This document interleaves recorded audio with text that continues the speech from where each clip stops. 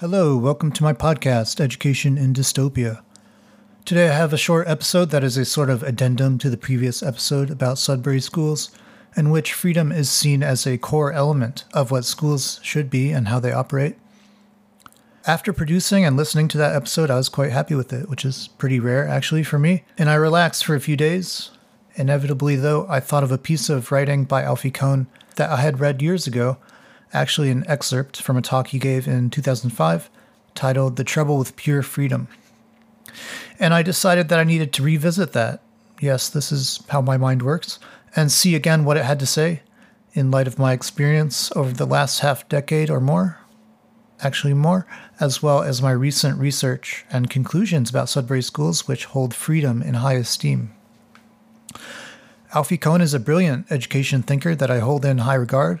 I spent my first few years working in schools cutting my teeth on his writings, having read by now at least half of his 14 or so books, maybe 100 articles written by him, not to mention his talks and videos on YouTube. Check out his stuff, by the way. And I'm sure a lot of his stuff is still relevant, even from decades ago that he wrote or said, because most of what he says and said still speaks to stuff that is going on still, and most of what he's been trying to get across to the education world is yet to be learned. Yeah, I'm prepared right now to give, along with some agreement, a critique as well of his partial critique of free schooling. The main argument Alfie Kohn makes in The Trouble with Pure Freedom, which I don't entirely disagree with, is that there can be a false dichotomy drawn by certain educators, or those simply against conventional schooling, or those simply interested in better student health and learning and development and well-being. A false dichotomy with, on the one hand, teacher control and coercion and authority, as we know in the tradition, our conventional classroom, and on the other, a polar opposite response, a completely hands-off, seeing freedom as the ultimate goal or even the only goal to which all others may bend. And his main argument is that both of these are the wrong positions because sometimes children need adults to guide and challenge them and so on. And first, I do agree that this can be a false dichotomy that is sometimes drawn. Either we have to be the, traditional dominating authority teacher in the classroom who controls the students always at all costs, severely and endlessly. Or on the other hand, we have to do nothing and just let them do whatever, right? While I said on the last episode that we should err toward the latter, letting them be, I also said it doesn't always have to be one or the other, either control or let them go entirely.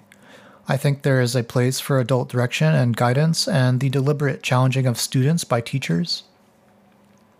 And experts are a real thing, and there is a place for experts to help other people who are not experts learn things. And I agree with Kohn that there are definitely other considerations to make other than freedom in, what we want to do in our schools and how we want to design an education system or something else. Now, though, let's get to my contention. Kohn says, the question I want to pose is, how can adults be involved in accomplishing three things? Fostering kids' intellectual development, fostering their social and moral development, and fostering social change so that kids become critics of the status quo. What I noticed while reading is that Kohn's argument and analysis is largely based on an assumption that the adults in the room, be they teachers or staff or whoever is going to be the hands-on in the challenging and guiding of the kids, are themselves good at and capable of leading students towards intellectual development, social and moral development, and fostering social change so that kids become critics of the status quo or critical thinking. If there are going to be adults and teachers who are in charge of developing the intellectual, social, and moral development of kids, as you said, and teaching them how to think critically to challenge the status quo, that would necessitate those adults and teachers being those things in the first place, people who are moral, socially healthy, capable of critical thought and challenging of the status quo. And the pedagogical ability on top of that to develop those things, to help develop those things in others, to lead others to those sort of traits or ideals. So how many of us in this society are intellectually, socially, and moral role models? Who can then, on top of that, help develop that in others? Yeah, I don't think that's common of adults around here. Sorry, we do not live in a society of socially well-adjusted, intellectually curious and capable, and morally exemplary adults. Kohn says, the paradox, again, is quite simply that a stringently hands-off, follow-the-child approach may be insufficiently radical if we're committed to creating a more just society. Well, I'd say that I don't see teachers and many adults who are tasked with the intellectual, social, and moral development of children creating a just society either, or trying all that hard, or doing all that good of a job at it. I think most adults are actually kind of bad at those things, and therefore, for various reasons, I'm not saying naturally or intrinsically or that it has to be like that, but I think due to circumstances and conditions, that's the case, and therefore are also going to be bad at guiding and teaching other people those things, even if they're good at teaching per se. Alfie Kohn says, if our goals involve intellectual development and social development and helping kids to question the world as it is presented to them, then I think we are obliged to reject the traditional autocratic approach that is so depressingly pervasive in our society. Agreed. But also to reject its mere opposite of pure freedom, where the adult merely observes or follows.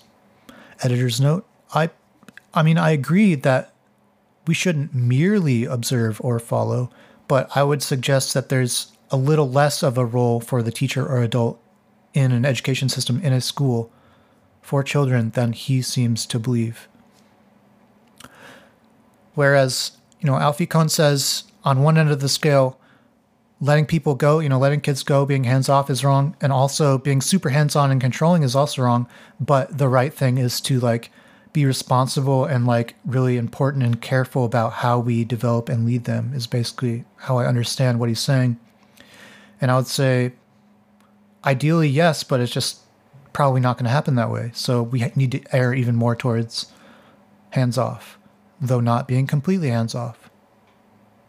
And Alfie Kohn says, instead we need to do the much harder work of figuring out how to bring kids along, when to follow and when to lead, when to tell and when to ask and when to shut up. See, that puts a lot on the teacher and the adult to be very wise and a very good person. And I just don't think that's the case in most cases. Kohn's words here are from 2005, and here in 2021, a student is just as likely, if not more so, to find intellectual, social, and moral development on YouTube than from an assigned teacher or any given adult in their location.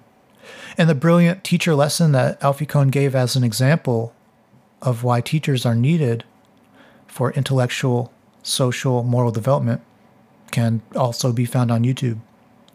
This is not an argument for isolated learning or tech schooling, hell no. Yeah, community is very important. We need a live social environment to develop as learners and people, and kids and adults, experts and beginners, teachers and learners all need each other. This is an argument rather against a system of compulsory schooling that is built around the authority of teachers and adults to lead and impose lessons, adults to design the schooling procedures as if, because they're an adult, they automatically know better, or the educational process must start with them. Yes, in progressive education, they would say that the teachers and staff should bring the students in on the process and design the curriculum and environment with them rather than for them. But look, except in rare occasions, that just does not happen. Teachers as intellectual, moral, and social role models and guides and facilitators is a nice idea, but I just can't see that being executed very well as anything more than an exception to the norm in this fucked up place. So while I don't think I fall into the dichotomy trap that Kohn describes, this is why I think if student freedom were indeed on one pole of a spectrum of schooling, then it is better to err strongly toward that. Sure, teachers and adults can theoretically help the students and, in reality, develop in good ways, in ways they wouldn't have otherwise.